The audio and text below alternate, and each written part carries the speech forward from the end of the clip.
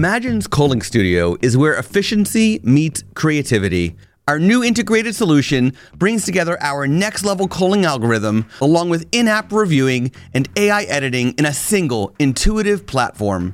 Tailored for photographers who value both speed and personalized quality results, Imagine strives to enhance every aspect of your post-production process. Open the Imagine app and give the new Culling Studio a try today. Workflows is a podcast about saving you time and money in your photography business. I'm your host, Scott Wyden-Kifowitz, a photographer and content creator who struggles with dyslexia, color blindness, introversion, and anxiety stemming from years of being bullied as a child. Guess what?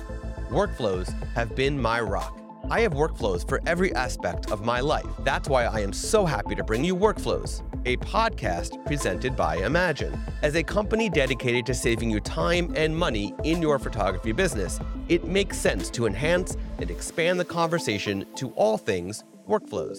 Tune in and subscribe to hear stories, strategies, and tools that can be your rock.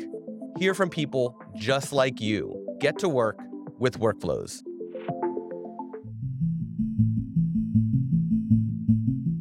I have been there. I have made the mistakes. I learned my lessons. I have lost my photos 3 times in my life. Today, I'm sharing those stories with you.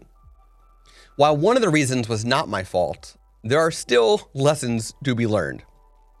Now, the first time I lost my photos was when I was visiting the Grand Canyon for the first time. I had a photo project in mind to photograph the many rock formations resembling animals. And if you didn't know, there are many of those. At the time, I had my first high-end, there's air quotes there for those not watching, Olympus point-and-shoot camera. It was the only camera at the time, the only point-and-shoot at the time, with manual capabilities over shutter speed, aperture, and ISO.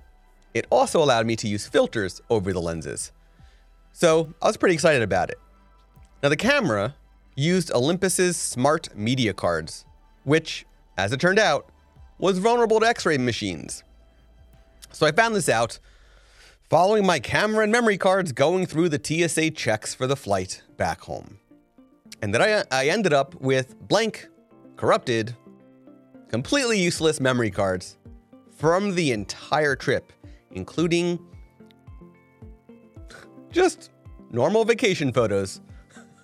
So, all gone. Thankfully, I've been back to the Grand Canyon since, but I did not redo the photo project. Could be because I'm bitter, I don't know, but I did not. Now, following the discovery of one of these vulnerabilities, smart media cards had a whole bunch of issues. This is also very early on in the digital age of photography. Olympus then later redesigned their memory cards to the XD format.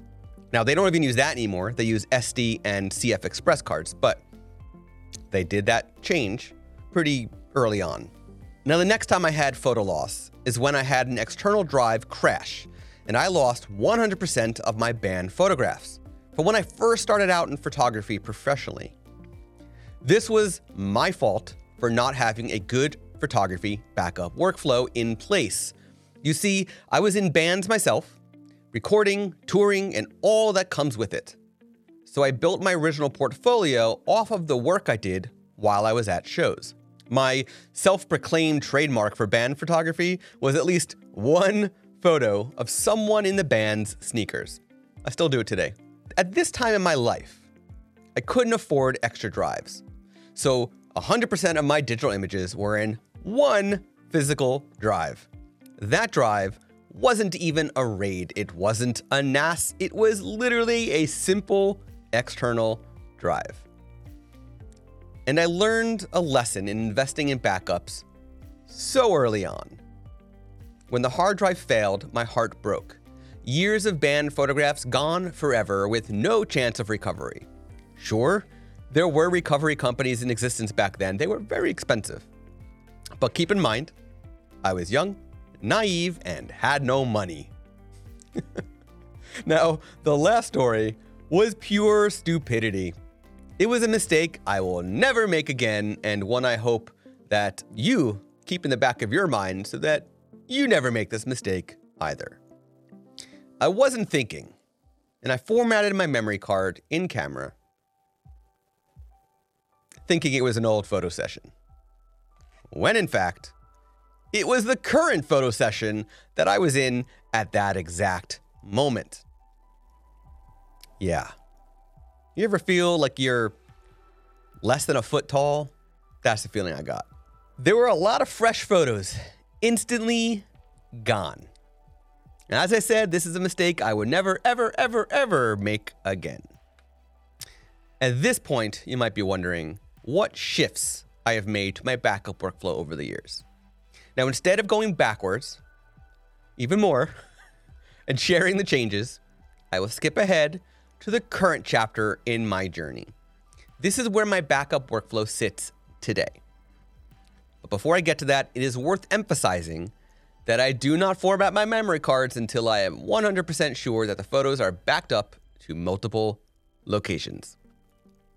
Now, with that said, my backup workflow begins with cloning of my local drive. I have an 8 terabyte RAID, which acts as my working drive. This is cloned locally to an identical RAID drive. And then once a month, that is cloned to another identical RAID drive, which lives most of the time off-site at my in-laws' house. I literally take it home once a month, update the clone, and then bring it back to their house. Now, to do the cloning, I use software from macOS called Carbon Copy Cloner. I then have Backblaze installed on my Mac Studio, which backs up all of my computer files as well as my external drives that are connected, like my working drive. I also have JPEGs that I send off to Amazon Photos for a very low-res JPEG backup. Now, all of my raw files are culled through Imagine. Now, what this does is it means that I get a high-resolution backup in addition to a low-resolution backup of my raw files. I have the Imagine app set to optimized high-resolution backup so that it retains the raw quality, but saves on storage size. These are lossy DNG compressed raw files. So they're fantastic to still do anything I need with. Whether you cull or edit with Imagine, you can still do the backups. And what's beautiful is that if you do editing with Imagine and have the backups there, when you do your final edits and re-upload those back to Imagine, the XMP files of those edits, of those final edits, are stored alongside your raw files. So in a disaster scenario, when you go to download your high-resolution backups, your edit data is downloaded with it. So all this means is that I have three physical backups, 2 raw cloud backups, and 1 JPEG backup. Now, of course, there's been times where I've had more and I have had less. This is where I am right now, okay? And it is a fantastic solution. This is my backup workflow in a nutshell, and it ensures that all the stress and anxiety of losing my personal work or my client work is completely removed from the equation. And now I want to hear your disaster stories, because if you faced a disaster scenario, somewhere where you made a mistake, where you failed with your backup workflow, these are the mistakes and these are the problems that everybody else can learn from. Just like I'm sharing my 3 stories with you now. So I want to hear your disaster stories, and I want to hear what your current backup workflow is.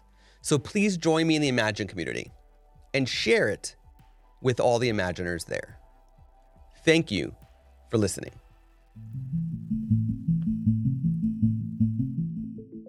You have been listening to Workflows presented by Imagine.